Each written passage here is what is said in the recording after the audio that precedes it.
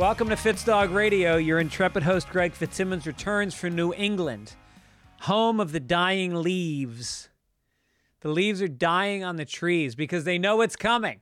They know that winter is coming, that the joy of the New England summer is over, that the carefree days walking barefoot in the Cape Cod sands and inhaling freshly cut grass while children sell lemonade and grown men fist fight over Red Sox scores. It's all behind you now, and only winter stands in front of you, and thus the leaves are hanging themselves. They're committing suicide on the branches of the trees in New England. I saw it. I was there all week. All goddamn week I was in New England. Had a blast, but I am exhausted. Damn it. That's not the normal kind of a stand-up run I do. I usually fly into one place. I spend 3 nights, same hotel, chill out, fly home. This was like I flew in, I drove, I golfed, I went to a Patriots game, I did shows all over New Hampshire, and oh my God, enough of that. That's too much work. Thanks to everybody who came out, and thanks to John Tobin.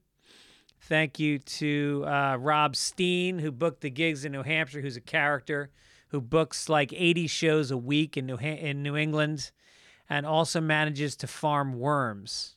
How does he do it? I don't know, but he does it. He's a warrior. He's one of these guys. There's guys all over the country, and women, mostly guys. No, actually, not mostly guys. I think there's probably as many women that do it, but they book comedy shows.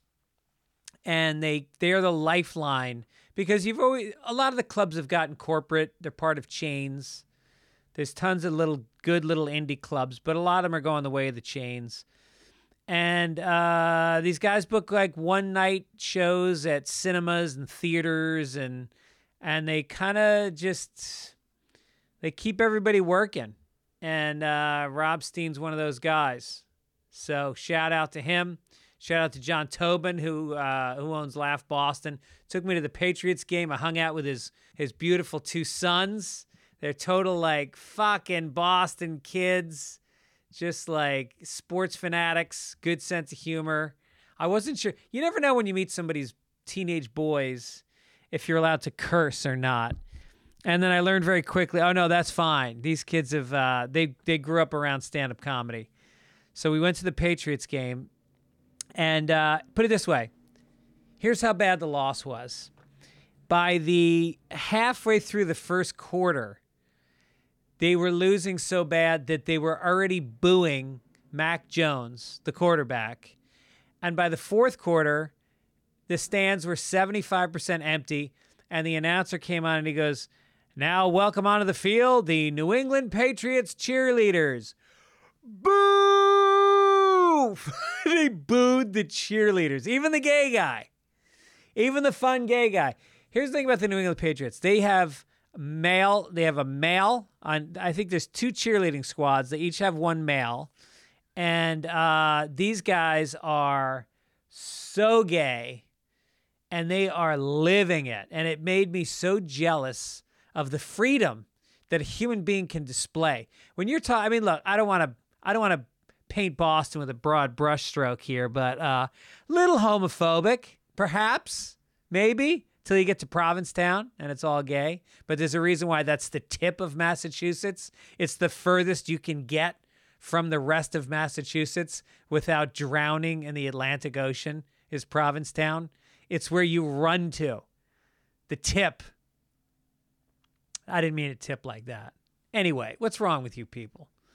Anyway, so they've got these gay cheerleaders, and they come out, and the guys have the pom-poms, and they're doing the leg kicks, and their leg kicks up even higher than the women's legs, and they flip their wrists with the pom-poms even harder and sassier than the women do. And I said, "You go, girl. You go," because they were better. Look, I don't want to make it a better or worse thing between men and women, but guess what, ladies? These guys are kicking your asses because they are so much more excited to be dancing in Fucking 60,000 homophobes and letting their freak flag fly, baby. They are shaking their hips and they are spinning and they are smiling and they are gay, baby. It made me really feel like, wow, that must be such a freedom to be gay and to own it. The bravery that takes and the self-acceptance that takes. I thought it was kind of beautiful. I know this sounds like I'm kidding around, but I'm really not. It made me think about these guys like, they're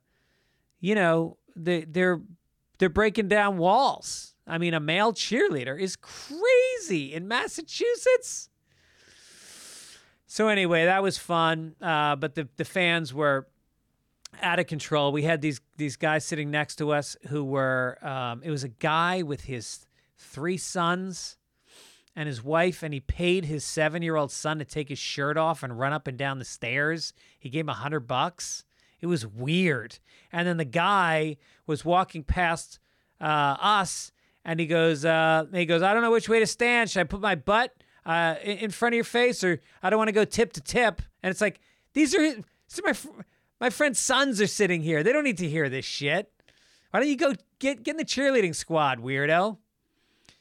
And so we finished the game, watched the game. They got destroyed, and then went across the street to a club in Patriot Place called the Comedy Scene, which is a very nice club, and did a show for the people, for the drunken people who had just lost 34-0. They were not happy. They were ready to laugh. It was kind of fun. And so I had friends from college come out all weekend at these different gigs all over New England. A bunch of BU friends came out that I hadn't seen in a while. And it was great. It was great. Saw Steve Bjork, who's an old friend, comedian. And he was reminding me about, we started together in Boston. And he reminded me about one night we were coming back from Western Mass, and we stopped in a rest stop area. And I could have sworn this happened with Bill Burr. I always thought this was a Bill Burr story with me, but it was actually a Steve Bjork story. And I remember there was like these teenagers that kind of gave us some lip or something in the parking lot. And so I started chasing them in the snow with my car. And I was chasing after them, and they were screaming. And then they started serpentining. So that I couldn't hit them. They serpentined in the snow. And we fucking giggled. And then I remembered, oh, yeah, that was you. That was Steve Bjork. Good comic. So funny. Good dude. Lives in New Hampshire now. And the other comic on the show was an older dude who fell asleep. He'd introduce us, and then he would sit in the back row and fall asleep. And I think his heart he's no longer in the game. He's showing up for work, but there's no sparkle. The something's off the rose. The what is off the rose? I don't know. Anyway, all right, let's get to it. I don't want to talk too much because I got a head cold. I hope I don't have goddamn COVID. My wife's got COVID, I found out when I went away. So I tested twice while I was gone. I don't have it, but I think I have allergies to this dog that my daughter has rescued against our will. And I'm allergic to dogs. So I'm all stuffed up again now that I'm home. We got to get rid of this. Anybody want a dog who lives on the west side of LA? Very, very great terrier. He's a little cute 12-year-old terrier, extremely well behaved. Doesn't go in the house, doesn't bark a lot, affectionate, but not needy. Good dog. Let me know if you want a dog. His name is Max, and we will give him to you. All right. Thank you for doing that. I appreciate it. All right. What else? I wanted to talk more, but I'm just so out of it. I'm so jet lagged and exhausted. I can't even express myself. I will be in Sacramento this weekend. Don't forget to come out to that show at the Punchline. What does this say? Oh, this says some overheards. Okay, this is good. Guy named Clark said it takes place in the pro shop of a golf course north of Alberta. Chatting with this younger employee about the frost delay, he was letting me know which order we would go out in once the frost was lifted. A 70-year-old white dude overheard the conversation, and the following interaction goes down in front of me. Old dude says, "The Orientals are going out first?" Matt says, "The what?" The old dude goes, the husband and wife duo are going out first. Matt says, "The Kims?" "Yeah, they're up first. Mr. Kim plays fast." Old dude goes, "Oh yeah, he's good." So here's the thing you got to know about stereotypes is that Asian people love golf. I don't think that's a stereotype. I mean, I think you can look at the sales of sports equipment and golf courses. Asian people love golf. They are also known to not be the fastest players on the course. They take it very seriously. There's a lot of practice swings. There's a lot of lining up putts. There's a general lack of hustle with your standard Asian player. Now, is that racist? I'm just telling you what the stereotype is. I'm not saying it. It's not what I've seen. I'm saying I've heard people say that. So don't fucking say anything to me. I already did an overheard where the guy said Oriental. So maybe I shouldn't have read this maybe I shouldn't be talking more about it. Anyway, this one comes from Eric Lundy. Overheard in my second grade classroom while students were working on their spelling. Quote, "My aunt knows she's a tattoo artist." Huh. He doesn't really know what that meant, but what does the aunt know because she's a tattoo artist? Maybe how to use an EpiPen? How to accept payment in Bitcoin or some other offshore exchange? How to initiate a restraining order on behalf of a client? Are these all old tropes about tattoo artists, people? I don't know. It seems like everybody's getting tattoos these days. Will it last?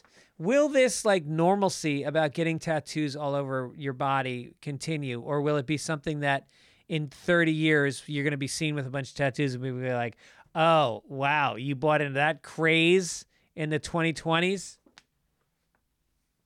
I mean, my daughter's friends have tattoos on their hands and necks. It's crazy. Fucking slow it down, people.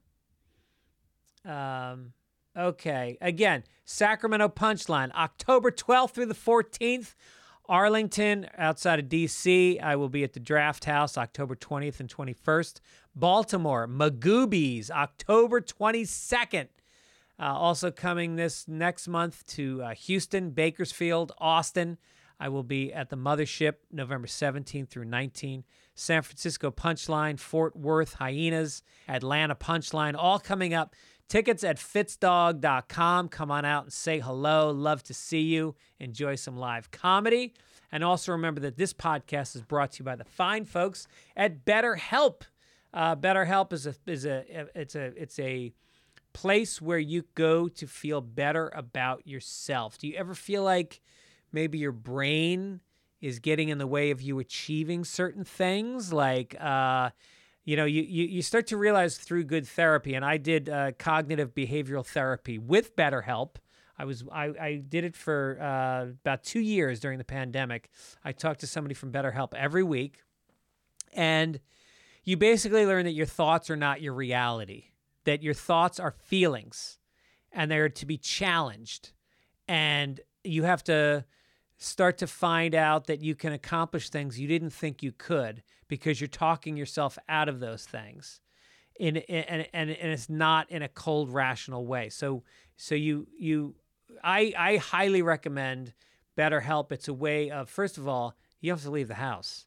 Second of all, if you don't like your therapist, you can switch to another one like that same week. It's way cheaper than in-person therapy, and it's just a way of investing in yourself. The money you put into yourself, which is not a lot with BetterHelp, you will get back tenfold. So, do it. I don't know what else to say. I can't endorse therapy more, and I can't endorse a better way of getting therapy than with BetterHelp. You fill out a questionnaire, you get matched with a licensed therapist, and they find out exactly what it is you need, and they find somebody with that expertise. So make your brain your friend with BetterHelp. Visit BetterHelp.com/FitzDog today. Get 10% off your first month. That's BetterHelp, HELP.com/FitzDog. Also, don't get stressed out and crazy about buying tickets to stuff, whether it's music, theater, comedy, sports. BetterHelp is the way to get your tickets. Don't stress. Wait. Keep an eye on things. Tickets tend to go down, and Game Time is a way of cashing in on these dips. They have these flash deals and zone deals. They have all kinds of last-minute ways to get your tickets.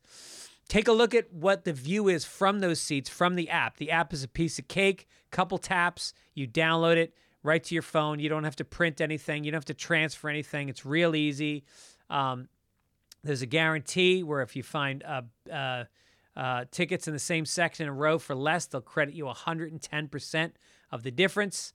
I am looking at tickets right now. We're going to see Jason Isbell in Nashville coming up, and I'm tracking the tickets. They're coming down.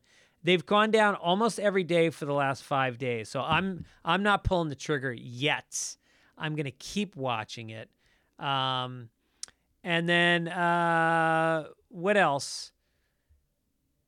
Take the guesswork out of buying tickets with Game Time. Download the Game Time app, create an account, use code FITZDOG for $20 off your first purchase. Terms apply. Again, create an account and redeem code FITZDOG for $20 off. Download Game Time today. Last minute tickets, lowest price guaranteed. Okay. Oh, I forgot to mention, by the way, the movie that I did with Doug Stanhope came out this past week, and it's getting amazing reviews. Chicago Tribune gave it I should have pasted it so I could read it. They gave it an amazing review. It's won awards in some festivals. It's called The Road Dog, and you can find it on iTunes, Amazon, Google Play, YouTube Movies. It came out October 6th. It's doing great. Doug Stanhope is amazing in it. Highly encourage you to check it out. Let me know what you think.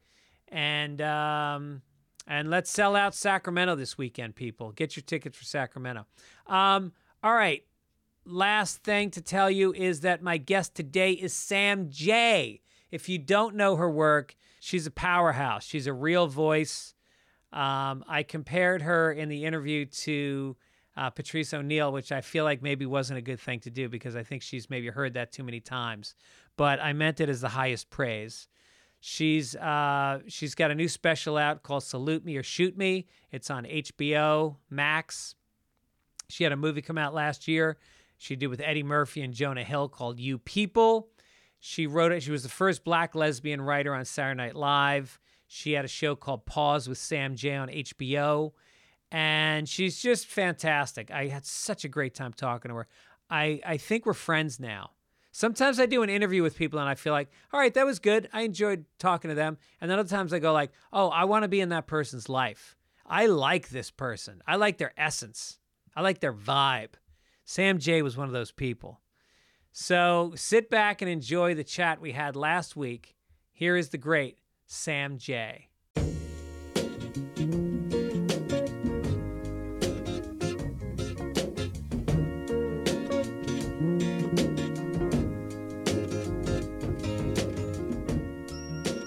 Hey, it's FitzDog sitting here with the one and only Sam Jay coming to the afternoon here at the Comedy Store. We're in the VIP room where there's been a lot of good times, big names, good laughs. How are you, Sam?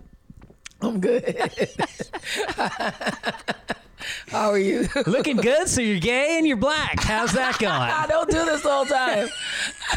Stop. I mean, you're checking all the boxes. That's got to be pretty good in show business right now, huh? Gay and black.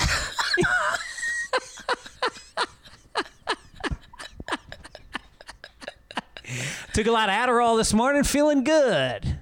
So Sam J is my guest. She was very concerned because her publicist told her that she was going to come do a podcast with a guy named Fitzdog. And she said, what a douchebag. I did. I was like, this is going to fucking suck. Yeah. Well, But I'm we- glad that's not what happened. I know, but we haven't actually spent much time together in our lives. No. We've had our in passings. Yeah, just some passings backstage, and I've always gotten a big kick out of sitting in the back and watching you. Oh, thank you. Because you find it. You just go up on stage, you start somewhere, you're not really sure where it's going to go. Nope. And you find it. A couple times you get lost. You Yeah. find your way back. Yeah. It's great. Yeah, Great. that's my process. Yeah. Yeah. How much do you plan out a joke before you do it the first time? Not a lot. I mean, it's really luck of the draw. Sometimes I just have like a premise and I'm like, I know there's funny stuff in there. I just got to like talk through it. Yeah. Sometimes the full joke comes to me, Right. like the whole setup is just there. Right. And I'm like, oh, this is like fully formed. You know what I Uh-huh. mean? But I don't ever really know. Yeah. I mean, I think that, especially when you do a special, if you beat it out too many times Yeah. and then you go up there, Yeah. it feels kind of flat. You'll hate it. Yeah, you're sick of it. And they can tell you'll hate it. Yeah. You hate it and it'll all fall apart. Right. Yeah, you have to I like to, especially like the last couple months leading up to it, I really don't hone in on an order until late Right. because I have to keep it interesting for myself. Right. And then once even I have the order, like the last few months, I'll still like disrupt the whole thing. Yeah. Right. Right. Like I'll blow Shake it all it up. up. Yeah. Because I just don't want to be bored, and you find new things, too. Right. New ways in, new ways out. You know what I mean? Yeah. Because it just if you let it get boring for you, you deliver it like it's boring. Sometimes I take a bit that I've been doing for a long time and I do the premise and then I don't do the way I had it. I go in another direction. Yep. I see because, Yep. Sometimes it can take a year to get a joke right. Yeah. You can find something and go, I know there's something here. Yeah. And then you kind of sometimes just like let it simmer. Yeah. Like it's in the back of your head, and every once in a while you bring it to the front, and Right. you're like, oh no, it's still not there. Right. And then kind of move it again, and yeah. I feel like it's weird because when I'm doing it, the most important thing to me, which is very selfish, is that I'm liking it. Yeah. Even before I'm like thinking about does the audience Right, like right, it, right. I'm like, am I liking this? And I've never been good with structure, so a big part for me is just making sure I'm being disruptive enough. And then like that last like 2-3 weeks, I'm like, be fucking serious. Right. Like, lock it down. lock it down, hone it in. Yeah. But your special that just came out, I think this week, right? It came out on the 23rd. 23rd. So it'll be 2 weeks Saturday. But it's great because it feels fresh as you're saying it, but you have a confidence that not a lot of people have. And I'm sure you've heard this a lot of times, but my dear friend Patrice O'Neill, his spirit is alive in you. And it's funny because I was looking you up and you're from the same part of Boston as he Yeah, I'm is. from Dorchester. And he was Roxbury, right? Right. I don't know. I think Roxbury. I don't know. Yeah. Might have been Mattapan or Roxbury. Yeah, I feel like maybe Dorchester. I would have to spell my brother. They went to high school together. Yeah, I have heard that a lot. It's weird because one, I think Patrice is very funny, but I wasn't super privy to like his stand up. Yeah. Like I knew Patrice from like Best Week Ever. Uh-huh. You know what I Tough mean? crowd. Tough crowd. And then I watched Elephant in the Room, but this is like when I had just started comedy. Yeah. I feel like when Elephant in the Room came out. And I was like, man, this motherfucker's fucking hilarious.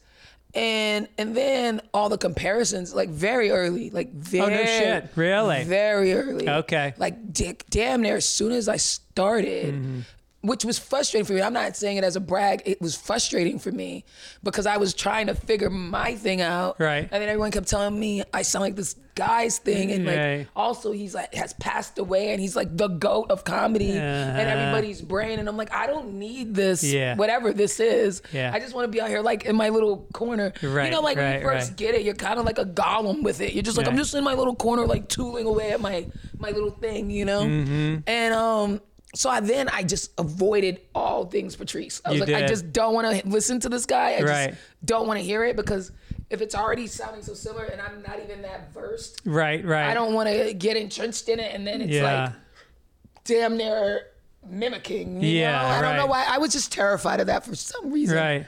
And so I didn't. But it's weird because I want to. Now it just feels weird. Yeah. I think it's almost like how you can feel about a parent in a way. You know, like so I used to get compared to my dad. My dad was in radio Oh yeah. his whole life. And so I would get compared to my father coming up, and I fucking hated it. I didn't want to be seen as another version of somebody else. Yeah. And then he died, and I've gone over, he's got all these tapes that I found of him on the radio for years, and I sit in my office and I just listen to them. Yeah. And I think, God damn, I'm so proud to be like him. That's you cool. know? Yeah. That's cool. Yeah. Yeah, it is that though. That's like what you're saying. I think you just hit the nail on the head. I've never been able to describe it. I think I was so like, I'm an original. Right. And then people were like, no, you ain't. And I was like, Right. fuck that. You know what I mean? Yeah. Well, it's tough. Yeah, it's tough to be compared to somebody, but And also someone's so great. yeah. Someone's so really good at it. Right. But I think ultimately what the comparison comes down to is somebody who has absolutely found their voice and doesn't give a fuck. You really don't, and I think that is probably at the core of the comparison. Well, that's nice. More than Yeah. So anyway, let's talk about the special. Let's talk about Where'd you shoot it? Look good. I shot it in Brooklyn at Brooklyn Steel. Thank you. I really care how specials look. So that means a lot to me. No, that Thank you. background was kind of like a blue gray with like. It had texture, and then two of your cameras were moving. Yeah. One looked like a jib that was kind of moving a lot on the left, and then the other one was kind of coming back and forth, and nice tight shot of one. Like it looked amazing. Thank you. Yeah, I really I'm a nerd for this shit, so I Yeah. really dig in with specials, and I'm really like, what is it gonna look like, and how's it gonna feel, and like Right. all that kind of stuff. It's super important to me. So I always appreciate when people notice that, like, oh, it looks fucking fire. I'm like, yeah, thanks. And you're not into the crowd shots. I noticed that. I'm not really too into them. Yeah. I always felt like even from like 3 a.m, there's not really a lot of crowd shots. There's a lot of behind people shots, and like I had a camera like in the crowd, Right. but I've always felt like those crowd shots were like the comedian trying to justify their presence. Right. I just didn't like that. It's like, Right. you should laugh. Look at them. Look at how many of them came. Right, They like me, right. so you at home, you should also approve. It just felt like this weird Right. trying to justify it. It's like when a comedian laughs at their own joke too much. Yeah. And then also I feel like for the viewer, you're immediately removing them from the experience because you're immediately letting them know they weren't there. Right. When you do those wide sweeping, you're immediately pulling them out of it and going like, you're separate from what happened. Right. And I try to make it feel as immersive as possible. You want it to feel like they're watching the show. Yeah. Right. Yeah. Right. Yeah, and I know your editor. You probably drove your editor crazy because they love a crowd shot. Yeah, 'cause yeah. It lets them cut. Yeah. But he was really good at finding ways. Yeah. Yeah, he was. I think most times editors, all these like kind of people who come together to really put your thing together. Yeah. It's like they'll do the package. They're at work, right? Yeah. So if they can just offer you up the rigmarole and do what they do and make their life easier, cool. But I think they're all also creatives. So if you go like, nah, let's try to fucking get funky, Yeah. they get excited. Yeah. Right. You know what I right, mean? And they're sure. like, oh, well, maybe I can do that. Well, Yeah. and they get into it, and then they start to offer up their own stuff because they're like in the creative process with Yeah, you. right. And I really try to invite those people in. Sure. Like, let's all get together and make something dope. Yeah, the lighting person, what can we do to make this look a little bit different? Yeah. The set all that. Exactly. I get into all that. How can we light this different? How can we, the set design, like, can we make the floor, like, I wanted it to feel like I was outside, like on a stoop, like a town hallish kind of Black Panther party meeting, gathering. We've all come together to hear some real shit was kind of the vibe. Yeah. And I was like, can we make this floor look like concrete? And she was like, yo, you know what? I found this thing, like, they get fucking into it. Yeah. So who is your director? Her name is Linda. I want to say Mendoza. Melendez or so? But I feel like that's racist. Because I'm going to look. I think I saw her name. She did Wanda Sykes special as well. Okay. I think she might have done, I wrote on that show Crashing. I think she directed one of the episodes. She probably did. Yeah. No, I'm not wrong. It's Linda Mendoza. Mm-hmm. Yeah. She was great. And so it was really like this combo effort because my good friend Zach Fox and my other good friend John Solomon, who does a lot of music videos, and Zach we were trying to have, I was trying to have them direct it, but there was an issue with the guild and John wasn't in the guild and Zach was in the guild, and then I was making it all crazy. Oh, and, really? Yeah, it was like fucking up the cost, and because it was like basically we've had to pay to put John in the guild first, then So they graciously were like, we still want to do this together, And so they stepped back and took on the creative director role. Mm-hmm. And then Linda came in and she really acted like such a great mentor and ushering in the vision that we all kind of had for it. Right. And adding her own knowledge base and technique to it. So I was just really happy about the collaborative nature of how that all came together. Yeah, I think that's important. Some people, they pick a director that's done 1 million specials, and it's like, all right, go watch their specials. That's what yours is going to look like. You kind of want somebody with a little bit with fresh eyes that hasn't done 1 million of them. Mm-hmm. And Wandas are always really good. Yeah, I've kind of pulled in like the first one. It was Chris Merck at the time, was very new. The only other special he had done was that Hannibal Miami Nights special. Right. And that hadn't even come out yet, so no one knew what it looked like. Yeah. And I met him at South by, and I just liked him. Yeah. And I was thinking on those lines, I was like, I just don't want my special looking like everybody else's special. And again, if you take the package, they'll offer you the package. You take it. Yeah. You get these deals with Netflix or whatever. They'll go, we got 5 people who do specials. You are one of these 5 people, and then you take it, and everybody's special is fucking blue and black and looks the fucking same. Right. And I just didn't want that, so I was like, I'm gonna find my own guy type of thing, Yeah. And I kind of took the same approach with this one. I'm just like, how could I have it look different? Yeah. So, I mean, this question you must get all the time, but your fiance, what's your fiance's name? Her name is Yanis. Yanis, that's beautiful. Yeah. You must get this all the time, but I have to ask because you come out of the gates on your special just going after her, your relationship. It's not her, it's relationships and the nature of them. Right. Yeah. Yeah, but she represents that. Yeah, but she's at the center of it for sure. Yeah. But it comes out like the kind of love comes out through it because you can tell I love her to death, I think. Yeah, I think because it shows that you try. It's like you only roast the ones you love. That's what they say on all the roasts. You're only that observant of somebody you love. I observe her a lot. I pay attention a lot to her and what makes her tick and her little nuances and things. You only do that if you really love somebody. You know? Yeah. Yeah, I talk about my wife, but I've got this wife that. Why are you saying it like you found her? I found her. No, I feel like I found the pot of gold. I got so lucky. We've been together 24 years. Oh, that's beautiful. And I've never had a day. And everybody fantasizes about breaking up sometimes, and that's fine. Sometimes you need to do that to find the depth of the relationship. Yeah. Sometimes you come back a lot stronger. Never once in my life have I thought about wanting to leave her and all that stuff. You fucking pussy. I know. I got to grow a dick. Look around a little bit. There's some cocktail waitresses in Denver that, just waiting for me. Or just like let it tap a chair or something. Tap a chair. Yeah. It'd have to be a stool, high back stool. All right, so I wanted to ask you also about Boston. Did you did you do much stand up coming up? You were already out of Boston before you started doing stand up. No, I actually went back home to do stand up. Oh, you did? Yeah. What I was clubs were living you in working Atlanta, at? and then when I moved back, and I started stand up when I moved back. Yeah. Because I'm a Boston comic. I know. What was around still? Dick Doherty's was still around. No shit. The Comedy Vault? It was still around. The Comedy Vault, just so people know, is the irony is it's a bank. It used to be a bank. And you go into this bank, which used to hold millions of dollars, and you get paid nothing. Yeah. Yeah. And it's like, you're not getting any fucking money.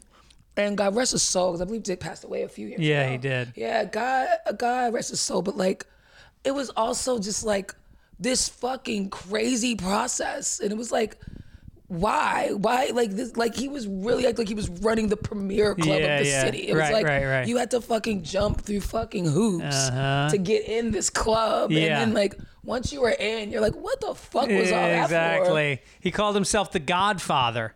I mean, that's where you know there's an issue. Yeah. The Godfather? Yeah. And so but Did you hear the story about how his wife Kathy kicked Stephen Wright out? Did you ever hear that? What? Yeah, this is like Boston lore that like Stephen Wright comes down and Kathy's like, you gotta pay.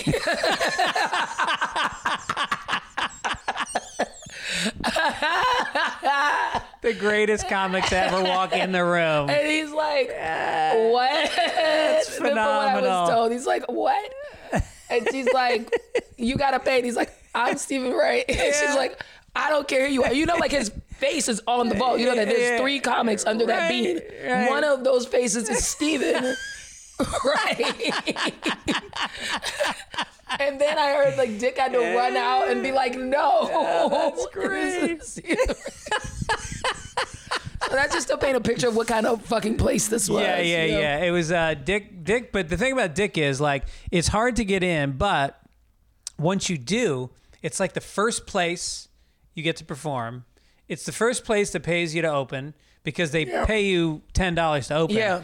And for me, it was the first place I featured, but they paid me opener money to feature. And then when they had me headline, they paid me feature money to headline, but I was learning how to do it. Yeah. I was learning how to cover 45 minutes. Those places are necessary. Right. You know what I mean? Because you're learning how to do the time and you don't really quite have it yet. Right. So as much as you're like, they're not paying me, it's like, yeah, you really deserve to get paid that much. Yeah, right. You're still fucking around, you know, and you don't really, you're not precise and like on it yet. And you need those type of places. And I think you need those type of gripes, you know? You need to have those like little contentious moments within it, you know, to keep it like edgy and what it's supposed to be. The best is when you come home after a show and you're angry, because when you're angry, you do something about it. Yeah. Or you don't, and you don't make it. Yeah. But the people that It go weeds home it out. angry and you write, Yep. or you make a list of people you're going to call the next day. Yep, you do. That's what you do. You like, I'm going to get on these other mics because you're like pissed off for That's sure. right. Yeah. And there's that, you know, we've both seen a lot of comics in our lives that were super talented, great writers, interesting on stage. There's a bunch that play here. Yeah. Brody Stevens was one of those guys. Yeah. But they didn't have that thing where they knew how to navigate the waters of comedy, the business side of it a little bit, you know.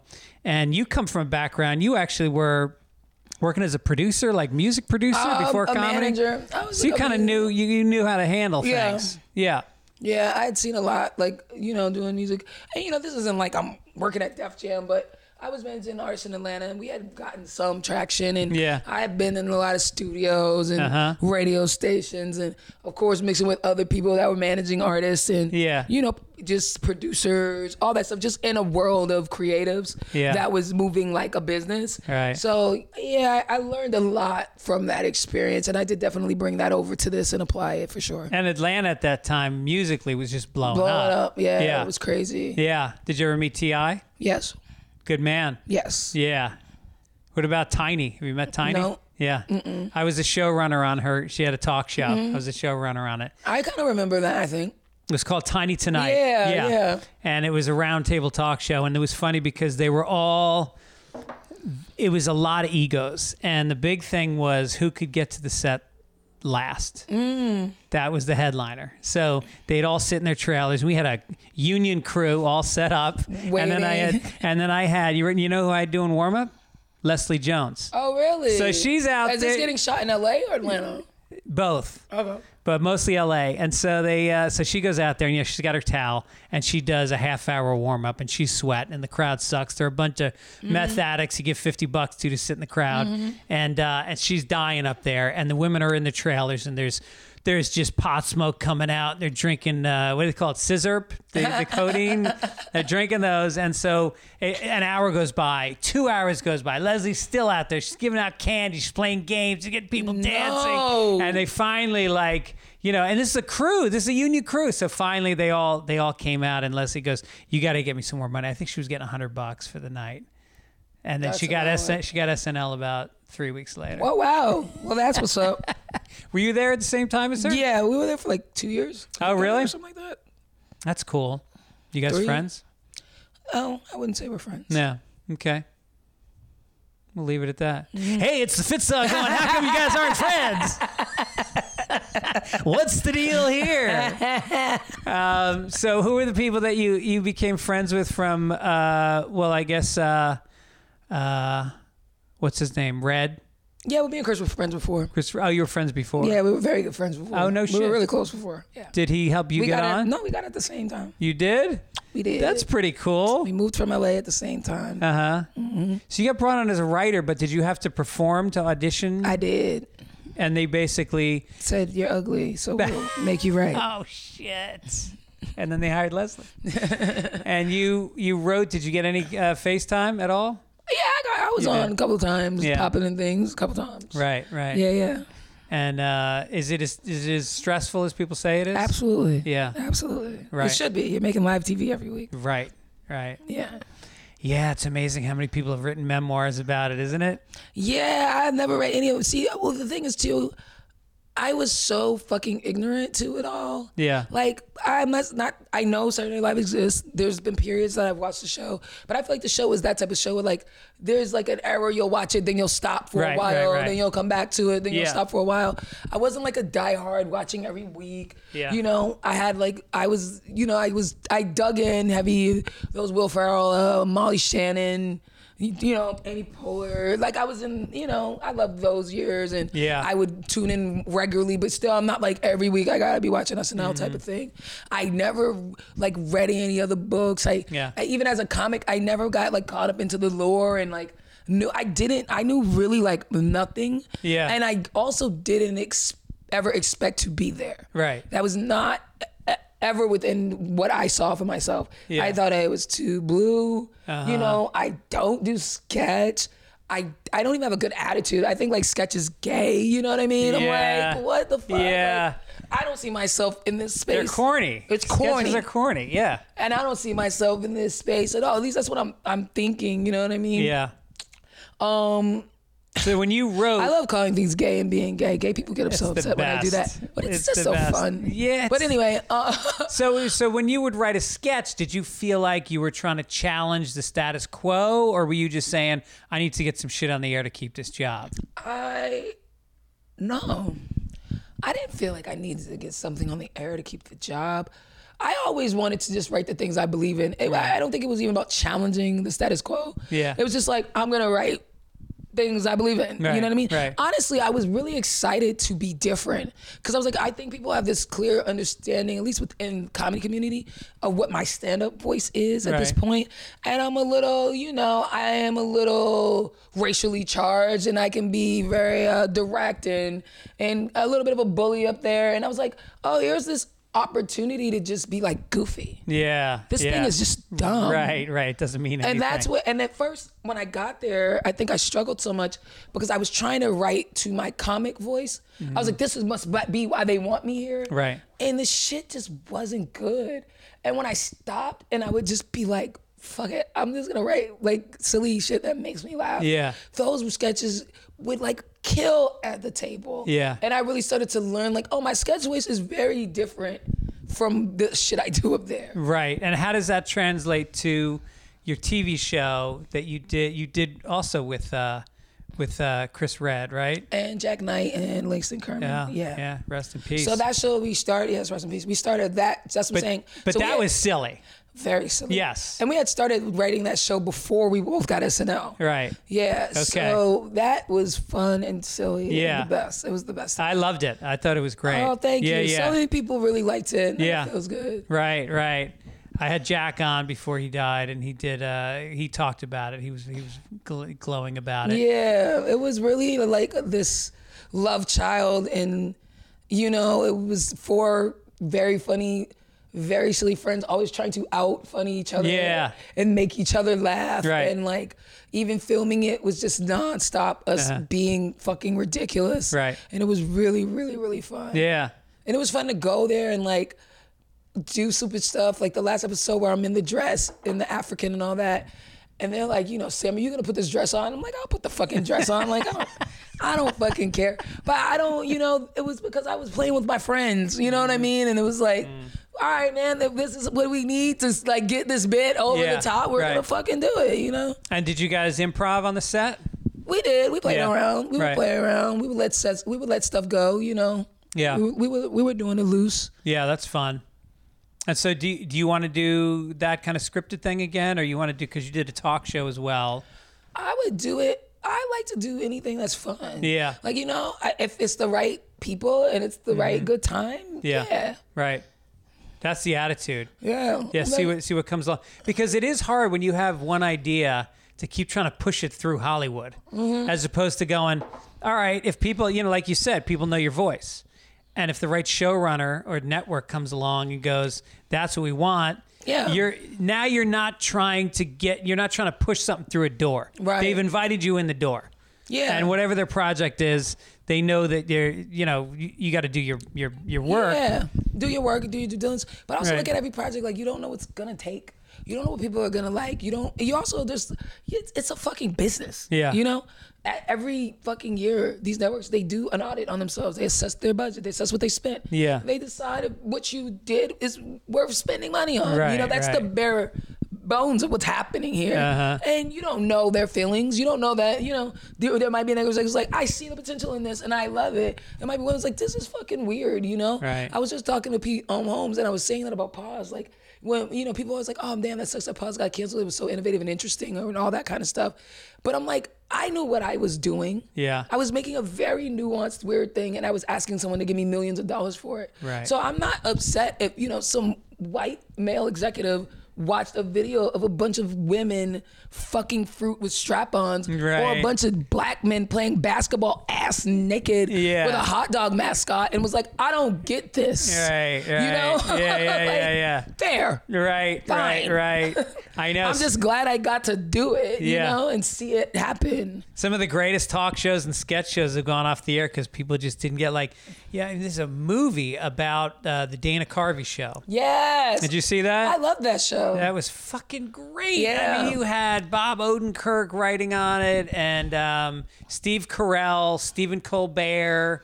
Yeah, and I don't think people realize this is thinking about the names you're naming. Yeah. So how long they've been in this business, and now you're finally seeing them on their Right. their shows and their moments, right? So I don't think people realize a lot of this shit is I know this is a huge deal to you, and I don't mean it's like an asshole, but to the average person I know, a TV show is a huge deal, but it's dude, I'm just trying shit. No bullshit. Right. I'm trying stuff out. Right. So you're gonna see many iterations because we're artists until you get the you know what I mean, the thing.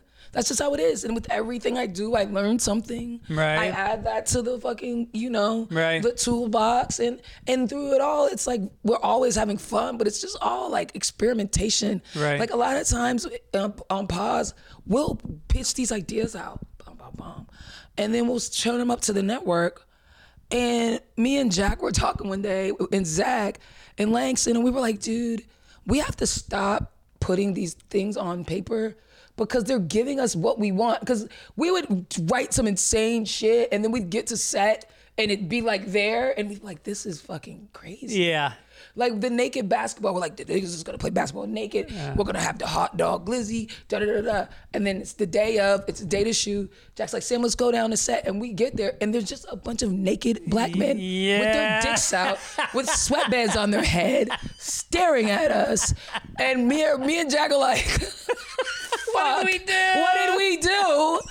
What the fuck? And we literally like, give us a minute, and we like huddle up, and we're like, hey man, we really got to make a plan for this now, because these motherfuckers are here. I love it. I wonder what the casting call was. Did they say, "Hey, do you mind whipping it out so we can see it?" And it was like the crazy, like at one point, all these dudes are sitting on the bench, right? Yeah. Waiting to be subbed in, balls out. Damn. Just sitting there. Yeah. And we're like setting up a shot. Right. And it's taking like 30, 40 minutes. And I had to stop. I said, we have to let them wrap their body up. I said, this is crazy, guys. Yeah. Their dicks are out. Right. Like, And it's a cold studio. yeah, This gotta, isn't like, fair to put them. Like, this is crazy. And there was so many times that happened. Like we would write something in the script being goofy. Yeah. And then like HBO would like produce the thing. Yeah. And we'd be like, oh, fuck. Yeah. We didn't think about how this would actually Yeah. come off. Right.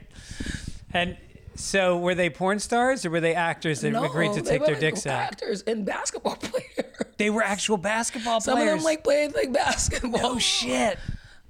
Did you get a nice photo with everybody? No, I felt it was so awkward. Yeah. And at some point, like you see it on pause, but there it was so crazy because it starts and it's like, okay, they're playing like their ass naked. Yeah. And it's like the point I wanted to make got made, but I didn't expect it to get made, you know? Yeah. Because at some point they're like hesitant and they're moving around each other because their whole dicks are out. Yeah. But it just turned into a basketball game. At some point, they just became competitive men. Dudes were diving on the floor. No way. Dudes were standing over dudes' balls. Like we were like, whoa. And running up the court and just flapping? Running hard. Damn. Just like crossing niggas like, nigga, like, yo, this is turning into a fucking game. Be careful what you wish for. Wow, that's hilarious. I love it. Would you ever do nudity? If it made sense, I put my titties out and pause. You did? Yeah, well, season 1, there's a titties out episode. Did they blur it? No, titties are out. Nice. Yeah, the whole episode was like about, being caught. Basically, it was about how we allow ourselves to be trapped in boxes and everybody has a thing they want to push to, but you don't. And why do you allow society to da-da-da-da-da? Right. And just like, and then it was like, what is that thing for me? And I was like, I've always wanted to be one of those titties out studs, like those dykes that don't care about having their titties out. Yeah. But I'm so like, I can't be that. I can't just be coming around my homies with my titties out. But like my dream would be to like be in a drop top, riding with my homie, with my titties out, listening to Wayne, just like kicking it. And then at the end of the episode, me and Jack's driving and I'm in a drop top Beamer with him and we're like riding around New York and I got my titties out, just like hanging out. No shit. Yeah, it's actually one of my favorite moments because it was really actually like a true thing. And then I really got to do it with my best friend and we were just like kicking it. And then, like at first he was like, Sam, titties out. And then we were just like talking about shit and like. Was it freeing for you? Did very it feel? freeing. It did. Wow. Very freeing. Yeah, I remember, Tig Notaro? Yeah. She did an HBO special and she had breast cancer and a mastectomy. And she came out, saw that one. took her shirt off, totally topless, and did the whole fucking set like that. I was like, all right, everybody was saying, should I put a house plant in the background of my special? I don't know. Should I like have a silhouette of a cross? She's got her fucking mastectomy. It's crazy. Yeah. And I just thought to myself, maybe if you start there, the rest of your set has to be, you're going to find the vulnerable moments in the rest of it. Right. I mean, I think for me, it would be barefoot. Barefoot? I hate my feet. Your feet are like ugly? No, I just... Let me see them. They're not You horrible. knew you were going to have to pull them out once you said that, right? Yeah. Well, I didn't ask you to pull your tits out, so I could just show you the video. kind of unfair. They're not bad. They're kind of pale. They're not bad feet. Yeah. All right, I'll hold them up for the camera. Yeah, you shouldn't feel bad about it. I thought Right. you was going to have some shit going on. Oh, down you know there. who's got the bad feet? Yeah, you don't got to like smack your sock in my face, but... The ultimates. In the Middle East, that would be war. You'd pull a pistol out if a man snapped his sock at you. Nikki Glazer's got bad feet. Oh, the feet bad. She had a sketch show where she talked about her feet and she pulled them out, and they're like they're crazy. Crazy. Damn. Yeah, and she's a beautiful woman. But them feet. But the feet. God got to give you something. That's true. Mm-hmm. Yeah. Mm-hmm. And it changes. When I was a kid, it was that I was skinny, and then it was that I was bald, and now that I get When wrinkles. did you go out? How old were you? 28. Oh, it came early on you. It came down on you. Rained down on that ass. Yeah. That sucks. Yeah, it's not the only time it came early. And then I got an offer to do a Rogaine commercial when I was 29, and I was in denial. So my agent calls and goes, "Hey, you got an offer to do a Rogaine commercial?" I go, "But my hair's not falling out." There was a long pause, and he goes, "Okay, it shoots next week." And so my tagline was, I hold up the bottle of Rogaine, and I look at the thing, and I go, 4 out of 5. I like my chances. Oh, so did you get it? No, it was an offer. I didn't have to audition. So it was a series of five Did you ads. do it? I did it. My agent goes, "Don't worry about it." Wait, so that's how bald you were going? That you got an offer? I had the crown. I had the crowns. It was like, we don't even need to audition this guy. Yeah. It's like getting a weight. Only. Yeah, it's like getting a Weight Watcher, and you're like, "What? I thought I was." And so, and my agent goes, "Don't worry about it because it's going to show like on ESPN 7 at 3 a.m. Nobody's going to see it." I go, "All right, great." March Madness happens. I'm on every game of March Madness. I'm walking down the street. Guys are going, "Hey, 4 out of 5. I like my chances." All my friends are calling me, busting my balls. I'm going to find it. I'm going to find the Yeah, it's on the internet. Yeah, you can find it. Are your tits on the internet? Yeah, you can find them. All right. Fair. What was your other things? You had your... What did God give you? Or didn't give you? Damn, that's tough. You know, like when I was a girly girl, I was like, I'm never gonna be like, I don't know how to do sexy. Yeah. Whatever that was to like, like, Yeah. Yeah. It wasn't there. So I always felt like, because I thought that's why I was gonna be forever, was like dating men. I was like, yeah, that's just where I'm inept. Yeah. Like I don't have like sexy. Right. Like I didn't feel like I was ugly. I just didn't have the Right. the thing. Right. No, because you're pretty. The thing. I didn't have whatever that thing was you needed to like Right. do it. You know? I had to do that. I know. Like some women have the walk, and you're like, did she practice that? Because every step is just a little It's just like gyration. Yeah. And the shoulders are back. Yeah, look how you're getting lost in it. Yeah, just yeah. thinking about it. I mean, I think about like what it would be like to be a woman, and sometimes I think like when I was a kid, I used to put on my mom's shoes and I'd walk around like a woman. Oh yeah. And I'm not gay, but I feel like there's that, Sure you're not. that energy's in there. It's definitely in there. And I think that Eddie Izzard has it figured out because, well, now it's Susie Izzard. He transitioned. She transitioned. But she doesn't care about pronouns or if you call her Susie or Eddie. You know what? I love that type of evolved shit. Yeah. To me, that's like the evolved shit. It's like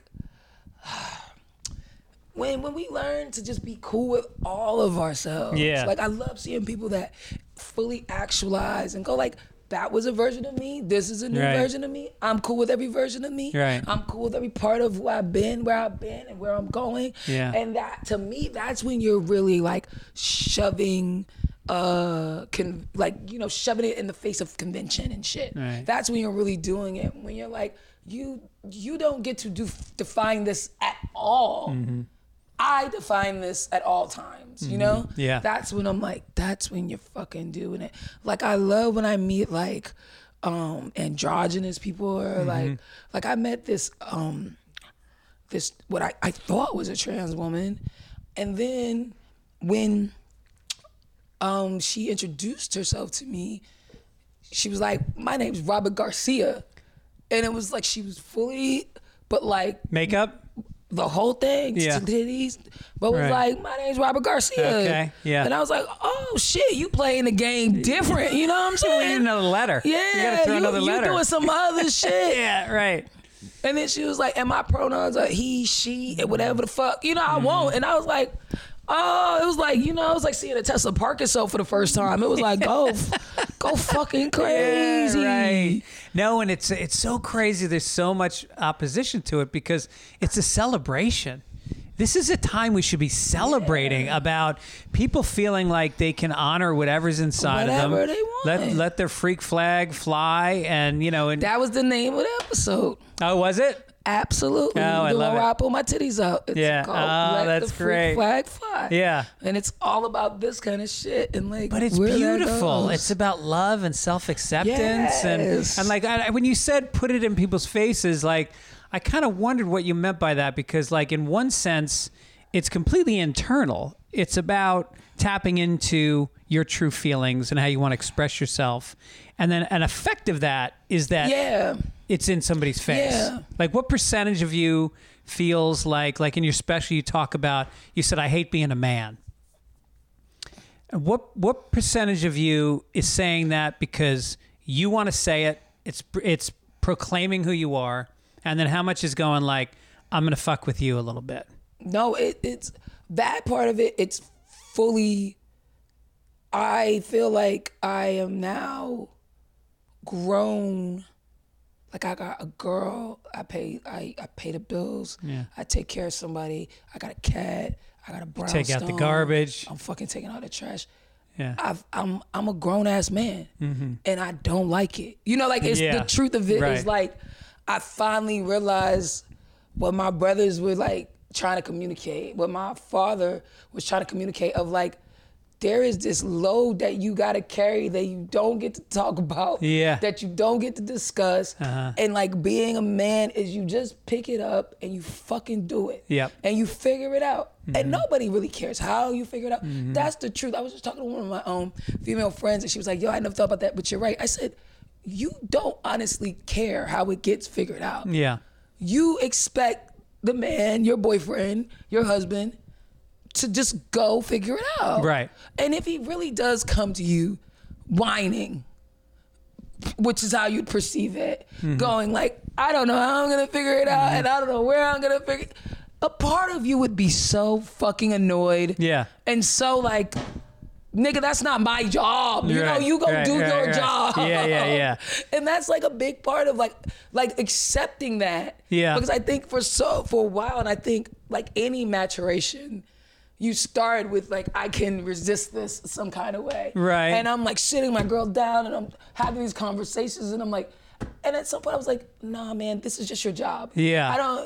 You could do 30 of these conversations. She's gonna go like, yeah, she gets it. Right. But at the end of the day, a part of your job is just Pushing through, getting it done. Results. It's about results, not process. It's about results. Well, how does that affect then men and women in the workplace in terms of if I'm going to hire somebody as a project manager, as a showrunner or whatever, how does that mentality affect who you choose? Well, I think work mentality and relationship mentality are two different things as well. Right, okay. You know what I mean? I feel like women in the workplace have that same capacity. There's some women who have that same capacity where like, I'm just gonna fucking hone in, get this done. There's some who don't. And there's some men who have that capacity and some who do not. Right, You know? right. So I think it's a little different to me anyway. Yeah, I think it's two different worlds. Yeah, two different worlds. And I think in a relationship where y'all both start to become dependent on each other for different things, and people are fulfilling roles, you know, Yeah. however that pans out in your space. Right. There is some expectation of like,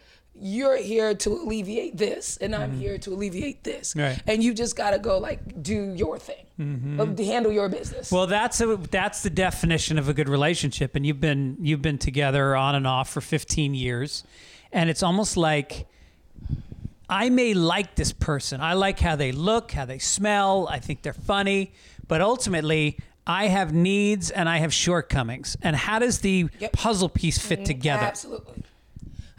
You can fall in love with somebody, but not be compatible with them. Yes. And you can be compatible with someone and not in love with them. That's true too. Sometimes marriage turns into a friendship, Yep. and that's nothing wrong with that. No. Fuck, if you can be partners. My wife's mother has been with the same guy for 30 years. I don't want to comment on their sex life, but I don't think there has been one for 20 years. I think that, yeah. but they go out to dinner every night. They live in apartments next door to each other in Manhattan. They chilling. And they're chilling. And he helps her with shit. She helps him with stuff. It's like however it works for you. Right. Right. Relationships are different for everybody, and everybody has different needs. Everybody really has different needs. Everyone doesn't need, like, some people don't really want to fuck like that. They don't need to fuck like that. Yeah. It really don't matter to them. Right. Like, not in no, like, they ugly and they can't, and they chose to turn. Like, it just truly, however they rooted in life, Yeah. it was not a thing that was a priority. Right. So they cool like that. You know what Yeah. I'm saying? Yeah. Like, it really is, to me, whatever you want. We just gotta make room for people to be themselves. Yeah, right. What's all the pushback? What is this fight to go make America great again? When was America great or greater than now? I mean, I think that there's been progress on a lot of levels in this country. Well, you know the great they're talking about. Yeah, Yeah, Reconstruction. they want it easy again, baby. Right. And you can't blame them. Oh, it was good times. You can't, absolutely, for them. Yeah. And you can't blame them. You can question the morality of that, of wanting your good time back so bad you'd be willing to do all these other immoral things to get it. You know? Right. You can question the morality, but the gut of, I used to be able to kind of do whatever the fuck I want, and now people are setting parameters of the human decency for me. Right. And I'm resisting that. Right. I get it. Of course. It's the get most natural it. thing in the world, I get resisting it. change. Yeah, Yeah. I used to, I had that old ass, that, I don't know if you've heard my Mad Men joke, but it's essentially that. Oh, yeah. It's me talking about, like, white men always talking about they're losing the country. And I'm like, what are they losing? Like, what the fuck did they lose? And then I'm like, I watched like 3 seasons of Mad Men, and I'm like, they lost every fucking thing. Everything. They lost the whole gig. Yeah, It the was 3 great. martini lunch. Yeah, and that's what I'm saying. Like, coming home to a yeah. wife that puts makeup on before you get home and the dinner's waiting. Yeah, and knows you cheated. Oh, yeah. And just feeds you and knows not to talk to you Yep. about it. Presents the kids for Yeah. about 20 minutes. You say Bro, hello, and then they pat get them the on fuck out of there. And call your mistress and Right, go fuck. right. You get drunk, come Yeah. in late, go to a job that you don't really qualify for. Yeah. But you just chums with the chums. You have good conversations. You know what I mean? Yeah. Like, My dad used to, I told you he was in radio, so he worked 4 hours a day. He worked 11 to 3. I mean, pick a better fucking schedule. So he went out all night drinking. He'd be at Rattazzi's uptown. He'd go down to the Village. He'd just bounce all around, and then he'd come stumbling home at 3 a.m, get up at 9 for his show. Yeah. And then afterwards he'd go to the Friars Club in New York, And if you hang out with the boys. And if you ever have the man, like, get out here, right? Really support a family, get out here and man, you kind of get it, you Yeah. know? Like, I cheated before, and I made the joke. I was like, why can't it just go back to the time where you cheat, Yeah. and she finds out, and she just makes your sandwich different. It's not. Why'd you put cheese in my And sandwich? now you know. She Yeah. lets you know. I know. Yeah. And then you're like, oh, all right. I got caught. I gotta fucking Yeah. get my act together. This sandwich isn't as tasty as it once Yeah. was. I want the sandwich back. I want the sandwich. Yeah, I want the back sandwich way it more than was. the pussy. But you do, though. Yeah. That you do. Like, essentially, that's what that's the thing that got me to change. It wasn't her, like, berating me and Yeah. telling me, like, I'm a terrible person. It was when she wasn't loving me the same. Right. And I was like, oh, That's she right. don't That's right. right. love me like I fucked up. Yeah. And you want that love back. You're like, nah. That love is the most precious thing in I the gotta world. get that love back. Yep. You know what I'm Yep. saying? When I really felt it, when I really started to feel like, oh, she don't care like she used to care. Bro. Yeah. Well, it goes down to she's wondering why you're cheating. You Yeah. know, like what am I not giving? And then her self-esteem takes a hit. Right. Yeah. And that's how what can hurts she your love you when her feelings. self-esteem goes down? But that's what hurts your feelings. Like, from a masculine space, what hurts your feelings is that she's not loving you the same. That's what hurt me. Yeah. Like, her being mad, all this stuff, or being, I was like, whatever. We'll move past that stuff. All right, we'll get over that. Yeah. But when it was really like, damn, she don't give a fuck no more. I don't Yeah. think. All right. Well, at least not the same. I'm like, damn, you ain't cooked in 3 days. Find something. And I'm like, oh no, that's how she shows me she loves me. She makes sure I eat. Yeah. She makes, and then it's like, damn, I fucked up. I gotta fix this. Right. I gotta fix this. Yeah. And there's something about cheating. It just seems like a lot of fucking work. You got to have a second phone. Well, it's you know, too you get much. perfume on you. You got to worry about smelling like somebody. I don't know why I was talking. I was talking about this with Pete. Now I'm talking about this with you. But yeah, it is fucking. Like I was thinking about it recently. I was talking to my homeboys because I do not cheat anymore. Like I will never cheat again. Yeah. I will never cheat. It's Right. just not worth any of it. Uh-huh. And then to the point where I'm like super like. There was a time I would have said that and I wouldn't have been sure. Right. I would have wanted it to be true. Yeah. But I would be like, I don't know if it's true. You know what I mean? But like, I have this new, it's so true that like, fine women have literally been like, can I have your number? And I'd be like, no, I do not do that. I have a fiance. I don't exchange numbers with people. No offense to you. Yeah. But like, just did it last night. And by the way, you might have heard me talking about her for the last hour on stage. Yeah. Right. Just did it last night.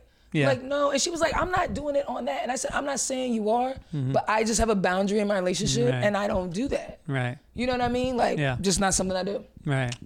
And there's a time when I would have took that number just off of the ego of I can. You Right. know what I'm saying? Right. So it's like, I know, but I was telling my homeboy, I was like, all of that shit, when I look back on it now, it was insane what I was doing. I was like, because as soon as you put that number in your phone becomes a nuclear bomb. Yeah. Now you're just so nervous. What if they text me at the wrong time? What if my phone, what Yeah. if she gets my phone? What if it's she? I'm going to hide it, but what if it's fine? You know, and you're Yeah, just it's like, no way to live. there's no way to fucking live. You're a wreck. Right. As opposed to walking in the door and not thinking about anything except I'm happy to see this Yes. person. Let's nourish each other. Yeah, you got it. Yeah. You got it. It took some maturing and growing to get there. Yeah. But now I see it, and now I'm like, and when I turn all this energy that I was using to cheat or to entertain even the idea, and I turn that energy back into myself and into Mm-hmm. Right. my partner, Right. I get a better partner out of it. You know what I'm saying? I Yeah. get a better relationship out of it. Yeah. Because I'm feeding and nurturing it, and it's like, that's where it's at the end of the day, because I don't really like these other motherfuckers. Yeah, and also I don't want to hang out with them. And for real. you wonder, especially now that you're successful, you wonder about motives and all that stuff. Yeah. And then you go, so me cheating isn't even physical. This is me going back to the kid who didn't feel sexy Yes. and didn't attract people. And now Yes. they're coming to me and you got to stop and go, oh, so I'm feeding that person. Yes. You got to put that person away. And that's exactly what it is. Like, I had to put that person to bed and be Mm-hmm. like, hey, like, you have to go for where I'm going. Right. Because you don't service me in any way anymore. You got me here. Yeah. Right. But it's over. Yeah. Right. It was like a booster rocket. And you know what? I feel hotter. Yeah. I feel sexier. I feel the energy from women. I am sexier because Yeah. I'm like super chilling now. Right. And it's nice to feel it. You know, Yeah. I sell my pin. I sell my I get these Right. stupid little pins I sell after the show. I'm going to give you one. Fitz Dogs, I'm going to give you one of the pins after the show. Such a hack. And I sell them, and then sometimes women flirt a little bit, and you know what? That's fucking lovely. Yeah. It's lovely. And then they leave, and I go back to my hotel Yeah. room and call my wife, and that's Yeah, it. You know. yeah. But when I had girlfriends, I always cheated on my girlfriends, and so when I met my wife, first night I met her, I said to the friend who introduced us, I said, I'm going to marry your friend someday. And so Isn't it where how you know? I knew. I said the same thing about my fiance. Did you? Yeah, No shit. absolutely. Yeah, and it's like, What's that about? Let's unpack that, because I feel like you hear it on TV, right? And you're like, bullshit. Yeah. I call bullshit, right? This is TV bullshit. But then I've experienced it, absolutely. You're like, and I've met several people like, yep, I knew. And it's always like from the masculine. I will say that. It's never like a woman said it to a man, but it's like, Right. it's always like masculine to feminine. Uh-huh. What is that? What do you think that is? You just like, yep. I think we all have a subliminal picture of that person, and I think it has to do with your parents, what you saw modeled, your Oedipal attraction to one of your parents, and how they maybe have a piece of that in them. And I think it also has to feel like you're getting a good deal. Like, I don't deserve this. Yeah. It has to, I think. I don't know if this is the same for dick. I'll say, yeah, I don't know. Pussy has to have an aspirational quality. Interesting. Yeah. Something aspirational about it, because that's what gets you to like win. Because you're thinking that now you're worthy of going to another level, and this person's going to help you get there. Because they're that special. Yeah. And I gotta get there to satisfy that. You know what I mean? Right. Yeah, it's somewhat aspirational. You think there's any parental stuff? Any of my Oedipal theory? Absolutely. Yeah. Absolutely. What parent did you relate to more growing up? My mom. Yeah. Well, it's because my biological father died when I was a baby. And my and my stepfather was I can't say he wasn't a dad. I come from a family of matriarchal women. Yeah.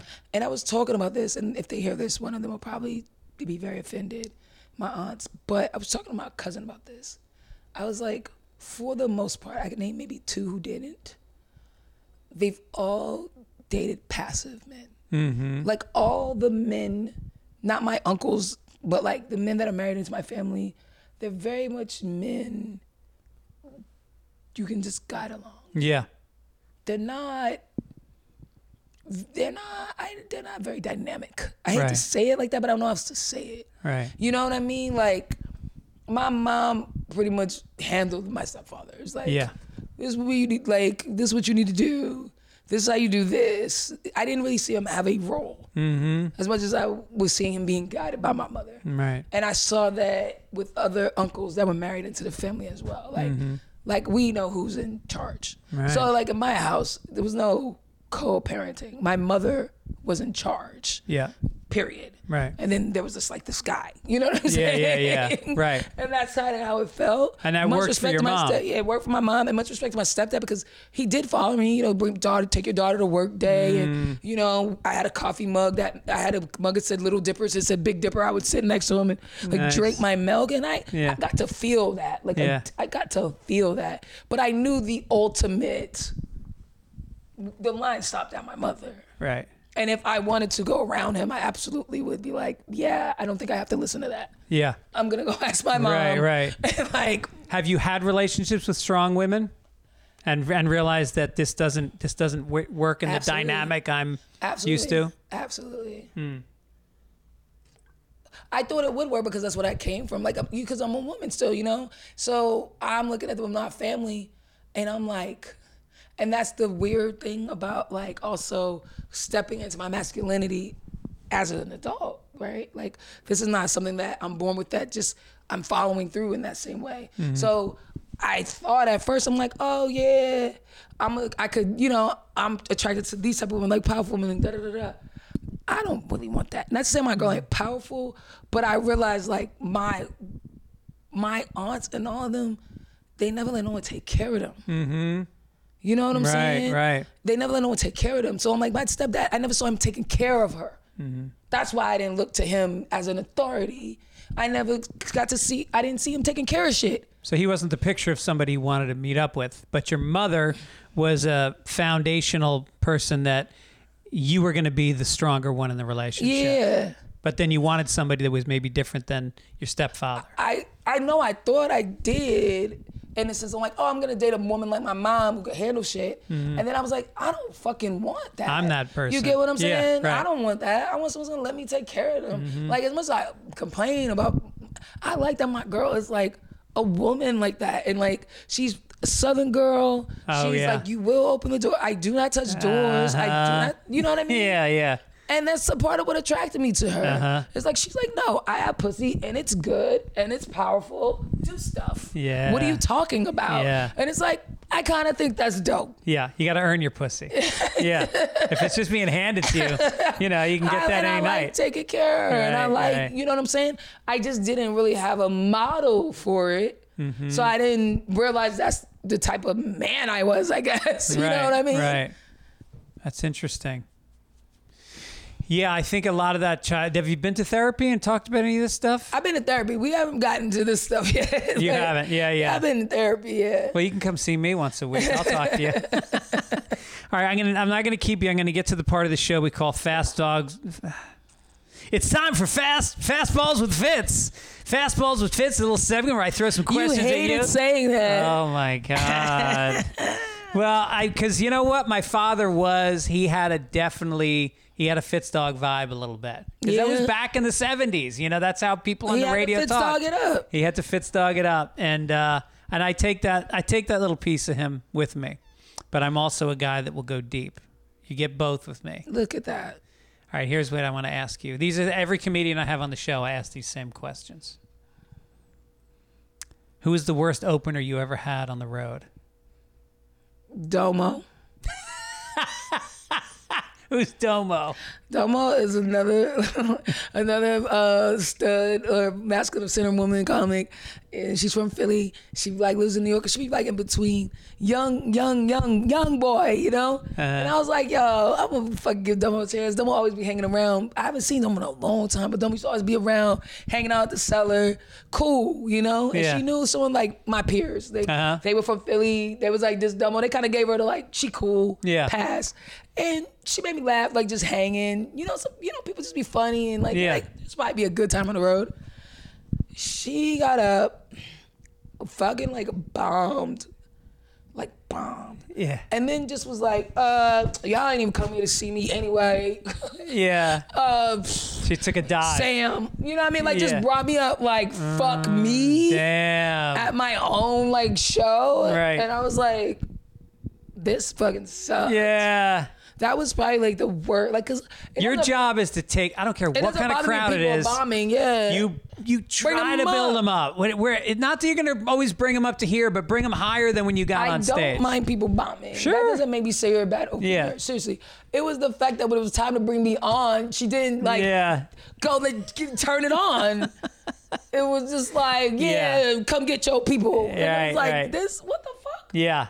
Right. That's just like not courteous. And was it just one night she was set up for, or were you then had to do the whole weekend with her? We did. It was one night. It was one night. It was one night. Yeah. And I immediately talked about it when I got on stage. I was like, the fuck was that?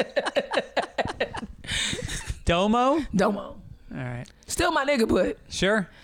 bad. Have you ever saved somebody's life?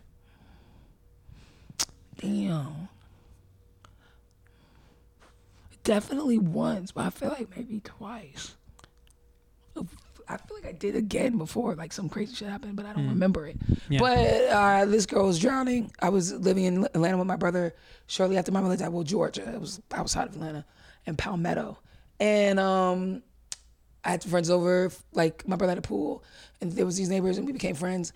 And the girl just fucking like jumped in the pool and didn't know how to fucking swim. How old was she? We were middle school. I just started high school. Okay. So like, and she was the ninth same grade. age. Yeah. Jumped in the fucking pool and was like drowning, and I had to jump in and get her out. No shit. Yeah. Did she ever thank you? Yeah. She also tried to drown. You know when people panic, so they push you down and stuff. It was a fucking mess, and that kicked them out. I was like, get out of my fucking house. Don't come to a fucking pool party if you can't swim. Don't just jump in. Yeah. What tripped me out is she confidently jumped into the pool. Yeah. And then was like, bleh, and I was just like, what the fuck is that? I think that should be a phrase like, don't bring a knife to a gunfight.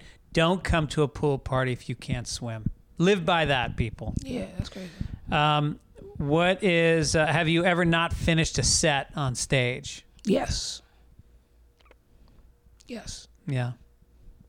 Do you remember one?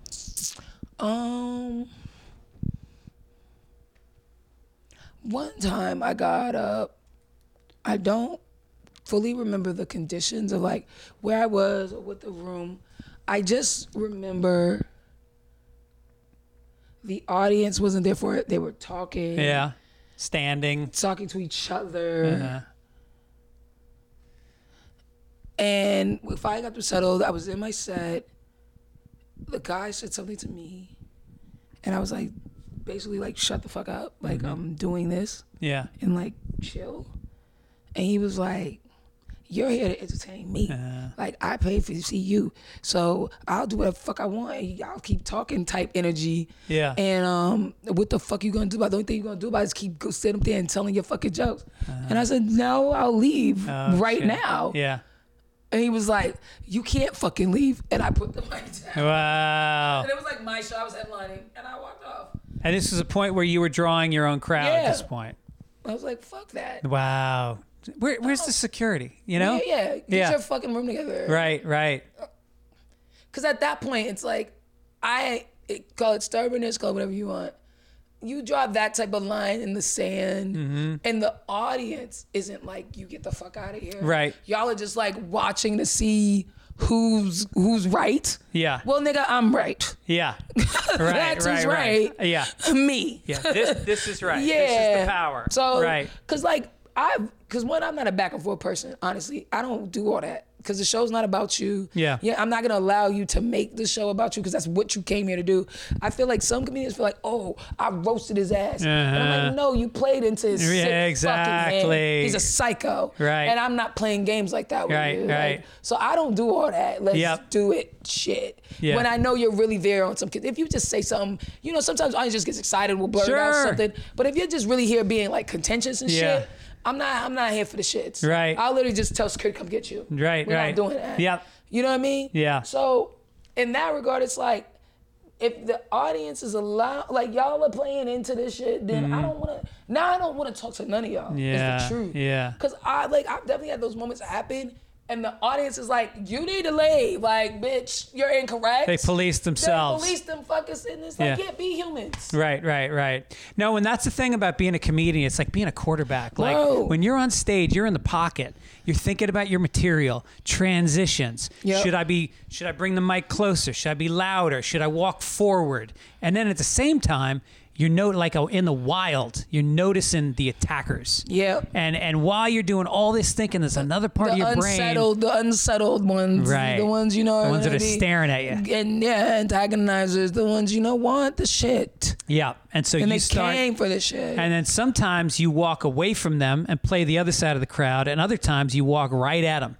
And you fucking eyeball them while you do your jokes. Try to back them. It's so many things going on in your head. Yeah. But I know the ultimate thing I always feel is I have to protect my dream. And I have to protect my art. Right. And I'm never going to let y'all steal that from me. Yeah. So the minute you make this feel gross. Yeah.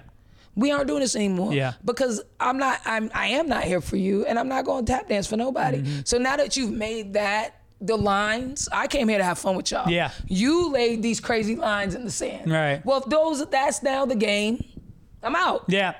That's not the game I want to play. Yeah. And feel how you want to feel.